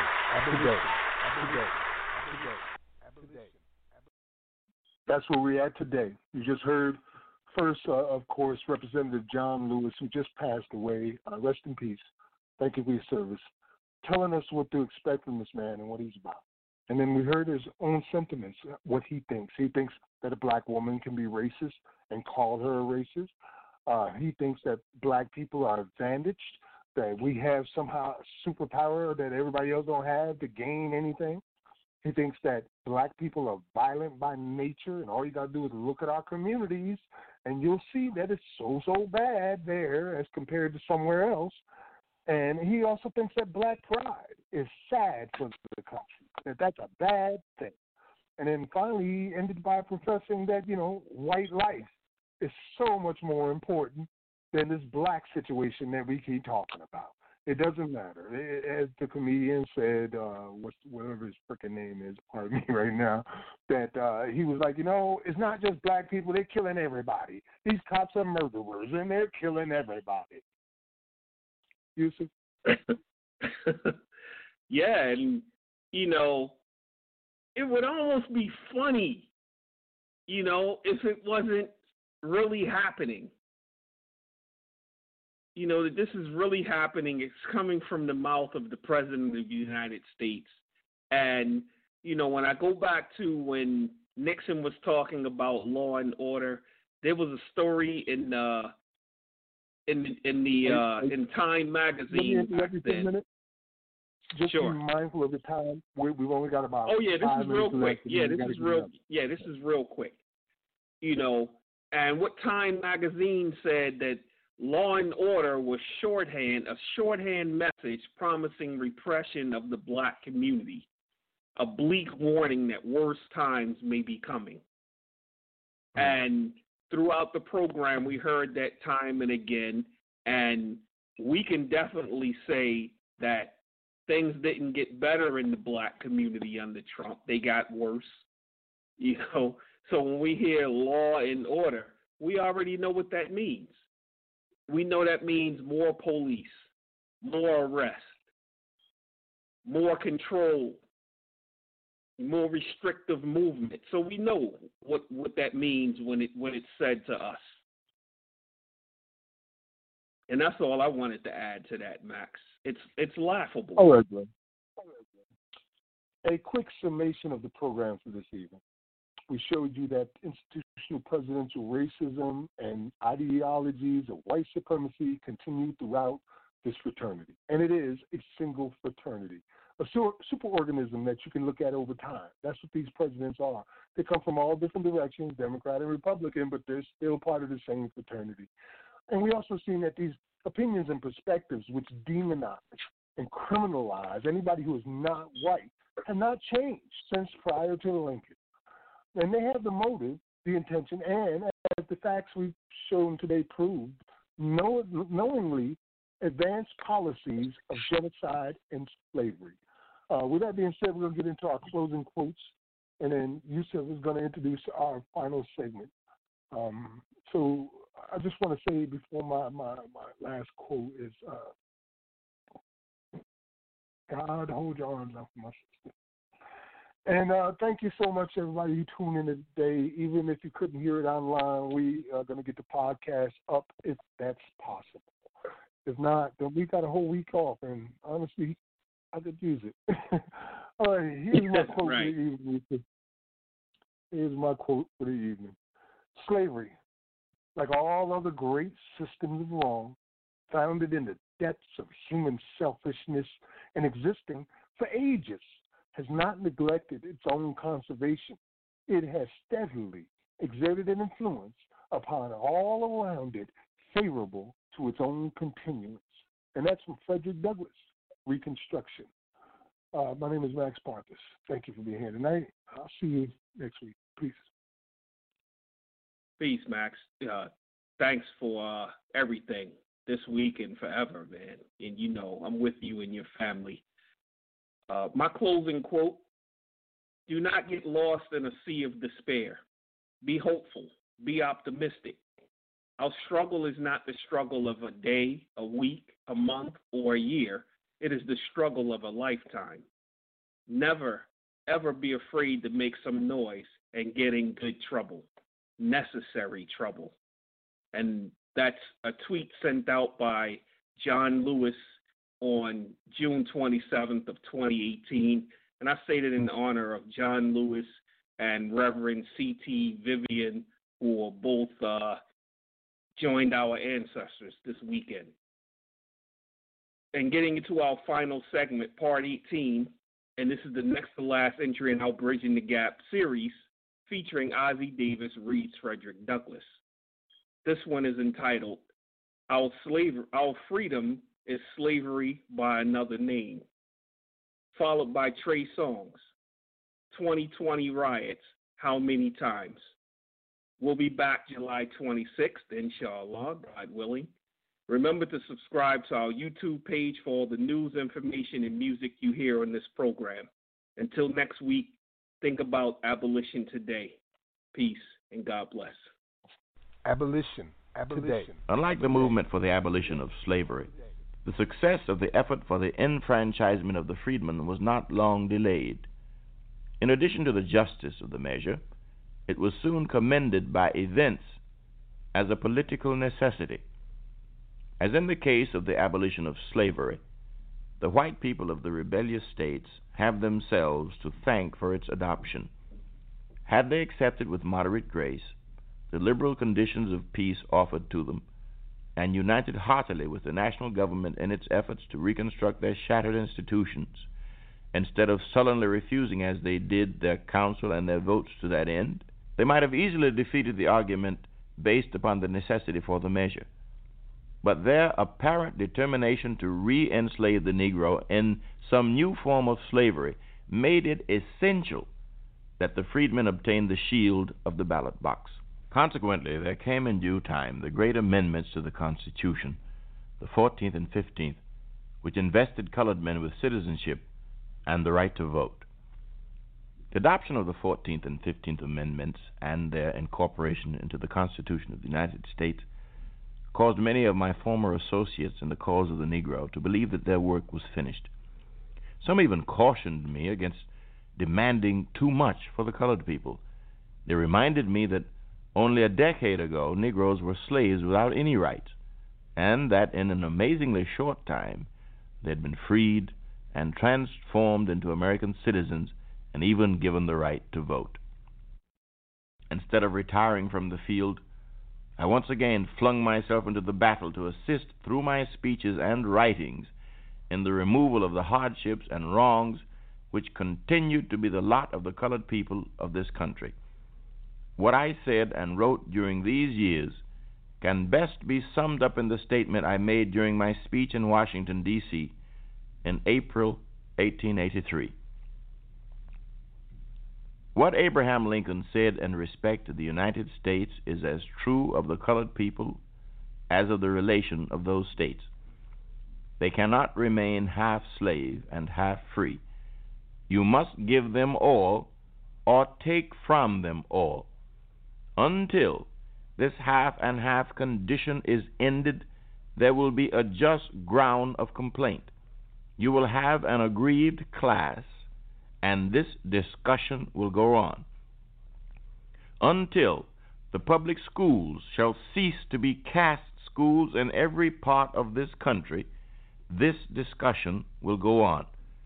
Until the colored man's pathway to the American ballot box, north and south, shall be as smooth and as safe as the same is for the white citizen, this discussion will go on. Until the colored man's right to practice at the bars of our courts and sit upon juries shall be the universal law and practice of the land, this discussion will go on. Until the courts of the country shall grant the colored man a fair trial and a just verdict, this discussion will go on. Until color cease to be a bar to equal participation in offices and honors of the country, this discussion will go on. Until the trade unions and the workshops of the country shall cease to proscribe the colored man and prevent his children from learning useful trades, this discussion will go on. Until the American people shall make character and not color the criterion of respectability, this discussion will go on.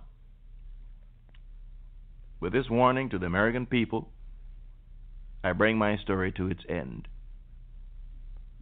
I can remember when as a boy I sat on Kennard's Wharf at the foot of Philpott Street in Baltimore and saw men and women chained and put on the ship to go to New Orleans.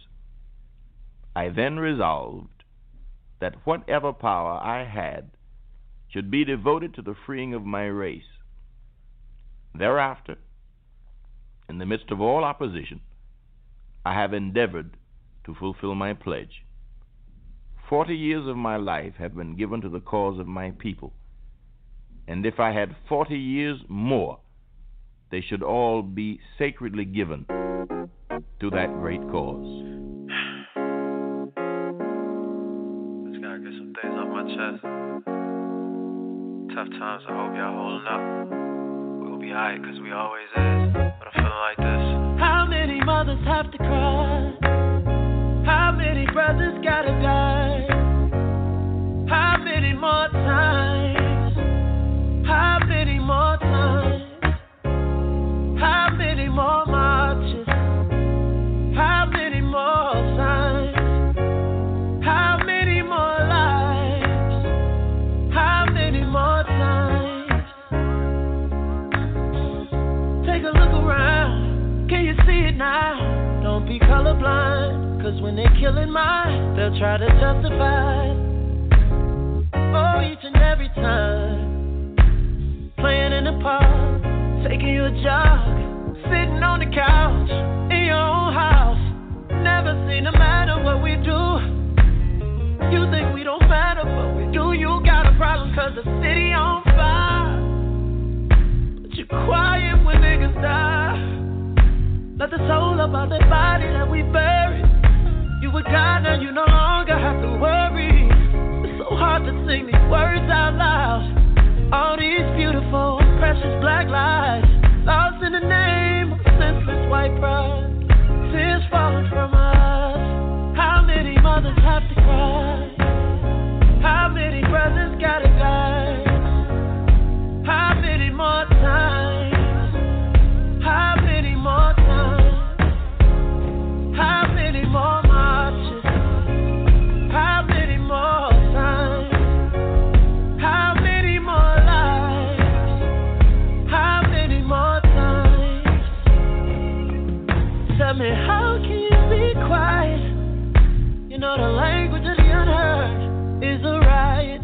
All we ever see from you is violence.